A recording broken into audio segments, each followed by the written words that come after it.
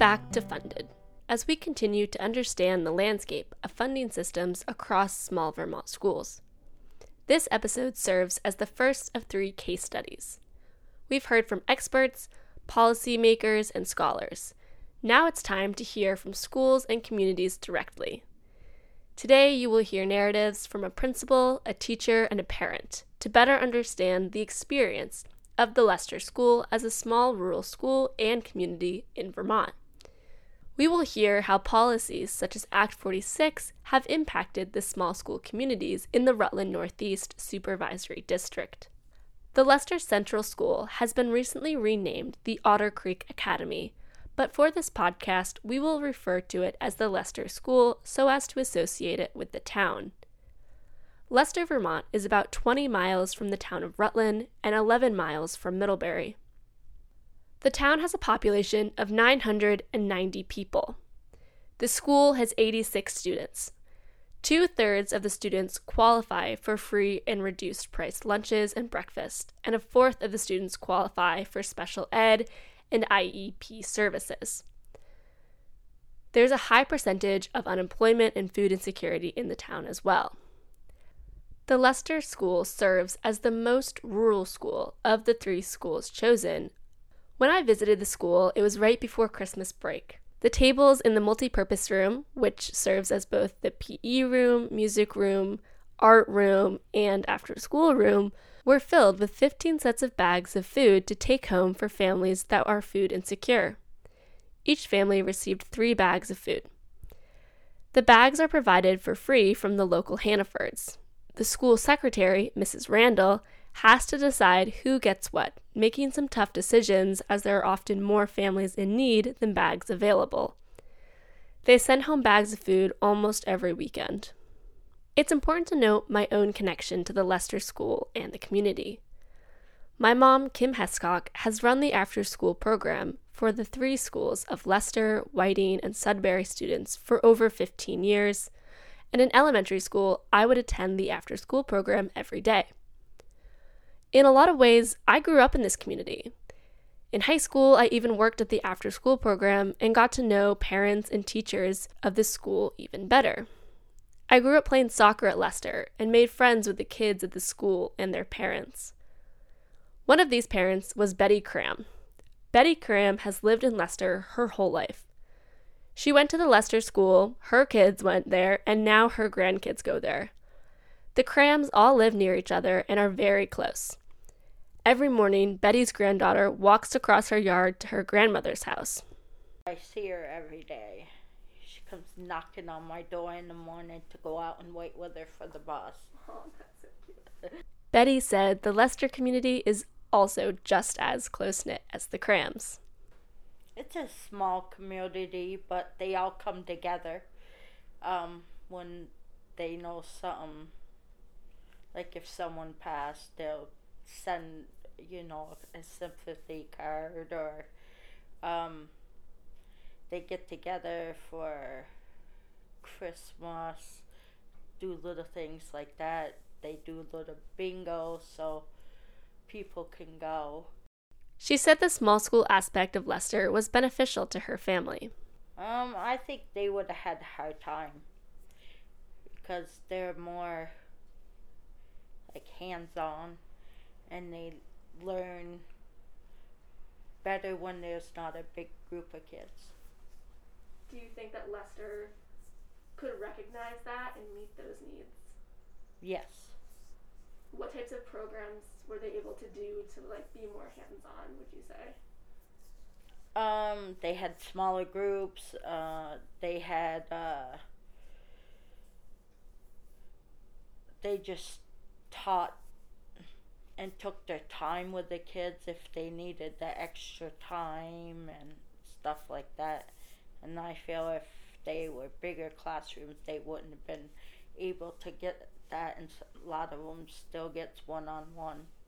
I asked Betty what she thought her kids' experience would have been at a larger school.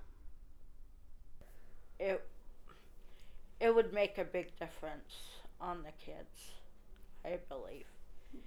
They would have harder time with things. Their to homework or a project. And the teachers now, I feel the kids need help on something, they're still there. And if you go to a bigger school, well, it'll be harder and more struggling, I believe. Mm-hmm. As a result of Act 46, the Rutland Northeast Supervisory Union created a new school governance board. In 2018, the neighboring town of Whiting closed their elementary school, sending students to the adjacent town of Leicester and Sudbury. Leicester housed grades K through 4, while 5th and 6th graders went to Sudbury.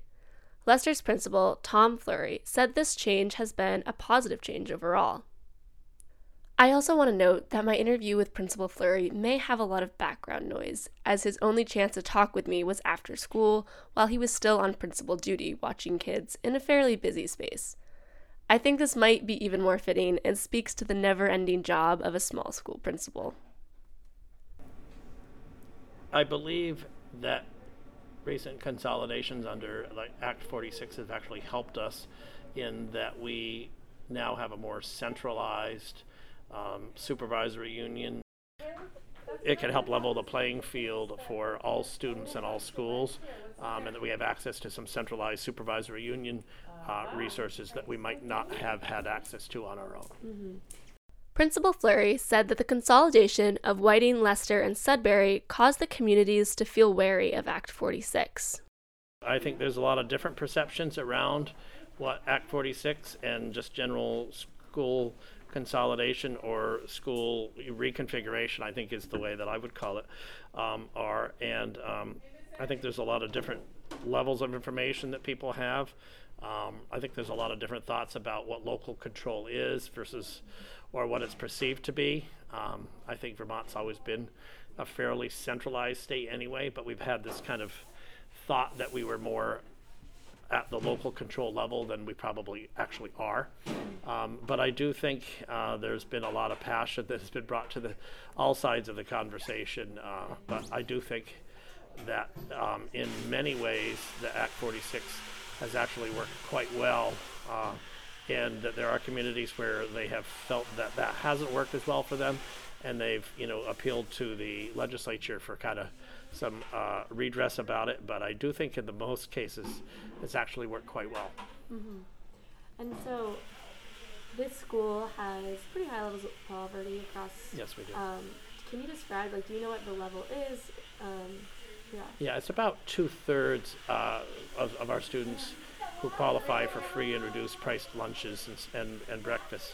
And there's also about 25% of our students qualify for special ed IEP services at all. So those two figures indicate that we have a high economic need and a high academic need as well. Do you think that the Act 46 helped those communities, or do you think that they had a different impact on different families in the school that had different economic backgrounds? I think it's actually helped somewhat. There's still a lot of economic challenges that really Act 46 hasn't addressed, but it has, I think, at least partially leveled the playing field for children who come from high poverty schools that now have access to services that across the supervisory union that they may not have had in the past. So I do think it's been, what at are least some of those services?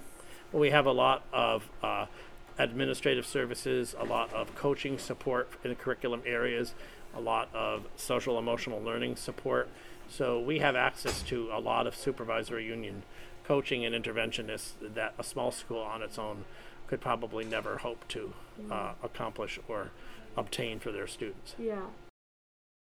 Brenna Kimball has been in education in Vermont for 10 years. She teaches 1st and 2nd grade at the Leicester Central School.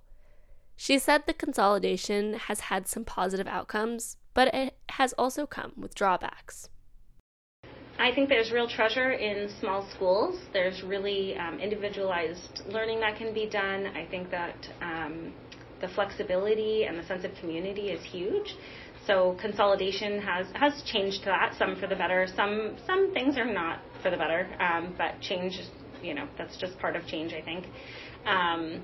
So when we consolidated. I know that there was a lot of pushback from families initially and the community. And unfortunately, a lot of people weren't sure how to voice that, and they weren't sure how to make that heard.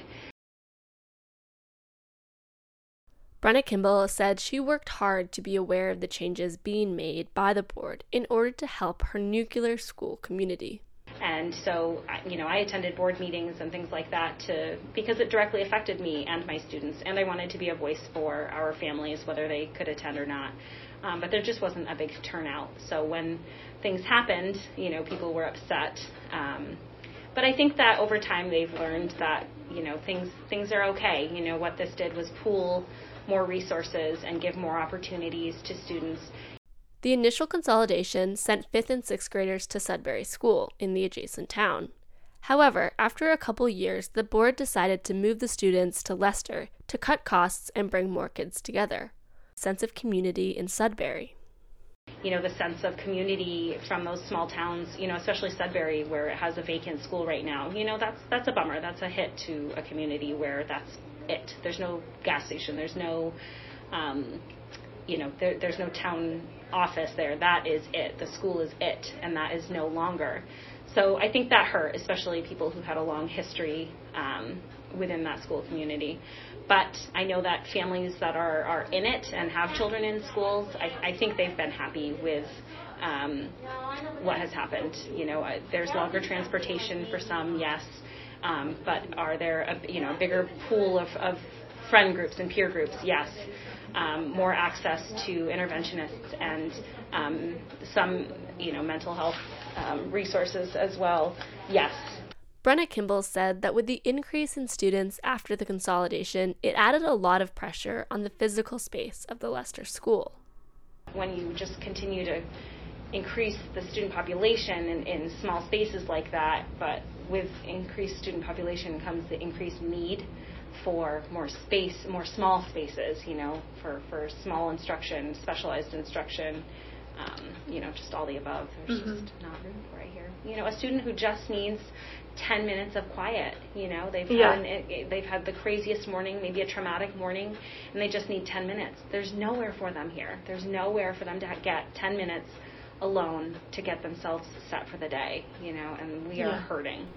She said she understood the desire to bring all students K through 6 under one roof. However, she knew that wasn't as simple as it sounded. She went to the board meetings and tried to bring attention to the lack of space that would occur with the inclusion of 5th and 6th graders in the Leicester School. She said that they had to turn the library into office spaces, and the multipurpose room has had too many things going on for indoor PE to occur. Do you ever feel like there's a disconnect between the board and the day-to-day of the school?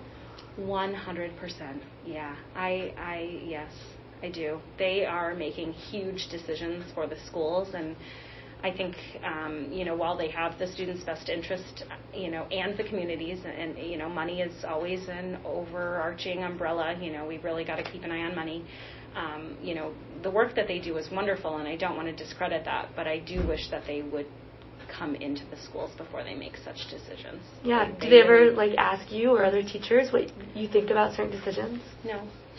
No. And I've gone to meetings and shared that, but and they do. So the board meetings rotate. They go to they'll have a meeting at each school and get a tour of the school. But a board meeting's at 6:00. I mean, that's not there's no students here. That's an empty building. This place looks huge when there's no students here, but when you have 88 kids in here and you have dysregulated kids looking for a space, or a teacher who needs to have a phone call and a private space and a meeting, or that's when they need to be here, is to see that and see what's really going on, and then then make some real decisions on how to best support the kiddos with money in mind. Due to COVID-19 remote learning, Leicester School experienced challenges in providing and maintaining access to the internet and quality supervision for students at home. Brenna Kimball said inequities in both the community and the school were clear. Yeah, poverty, that it does show up there, for sure. Those are, working, some are working families where, just having an adult to be home for those kiddos was nearly impossible. And if they did, it was a grandmother or, a neighbor that may not have, the technology experience that was required to participate in such learning. We also see, we do have, hotspots within the computers, but we quickly learned there was a lot of kiddos and families without internet access. I know that earlier in the pandemic there was, kiddos, the schools were offering, that they could come and drive to the school and access internet there. Well, that requires transportation, and that requires someone to sit in a car, and right. That's just not that's not a long-term solution. So, but even with these Verizon hotspots, we still have families that cannot access internet. We also have a lack of families with a lack of experience with technology, families that don't have an email address, which is challenging. So how are they helping their kiddos do their learning? Their kiddo, their first grader is now the expert. That's challenging. Right. COVID really highlighted the socioeconomic differences in our communities. This falls under the framework that poverty and rurality go hand in hand. Those with lower socioeconomic status found it harder to have access to the internet, a crucial tool to learning. Access to the internet across the country varies, and it is lower in towns like Leicester, Sudbury, and Whiting. The literature tells us the lack of internet access puts students further behind, further increasing the struggles that poor rural communities face. Betty Cram's granddaughter was luckily a student who did have access to the internet. However, at a young age, she did not have access to a personal computer. She was able to be one of the students that received a Chromebook to do work and join online classes. Otherwise, she would not have been able to communicate with teachers. Yeah, they tried every way to help all the kids to make sure they had what they needed for online classes. When I asked Betty what she thought of the consolidation of Whiting, Betty said she did not envy the communities of Whiting that had to leave their small school. I'm glad it wasn't me, because I like my own little community school. And yeah, I think Whiting would have loved to keep theirs open, along with Sudbury. Mm-hmm. Do you think you understand why they were closed? Yep. What would you say the reason is? Because they didn't have that many students to keep it open, and they had to keep, the funding, and it was hard for the funding, to keep the schools open. Mm-hmm. I asked Betty what she thought would happen if the schools suddenly closed in Leicester. I think they would be lost. Because it is a small school. I found that every teacher I talked to loved working at a small school. They loved the close connections they were able to foster with each student and family. As Brenna Kimball puts it, no one's here because they make a lot of money. Yeah. It's just the way that it works, We love Yep. the kids and we do what we can. And yeah, there's such treasure in the small schools. the Leicester School, like so many other small schools, is a community. They take care of each other and provide for the most vulnerable in their community. Every teacher knows every student by name, and the teachers go above and beyond. Teachers like Brenna Kimball want a voice in the decision-making process. They want to use their lived experience inside the school to help strengthen it from the outside. Towns like Leicester take pride in their school, while towns like Sudbury and Whiting are mourning the loss of their community center.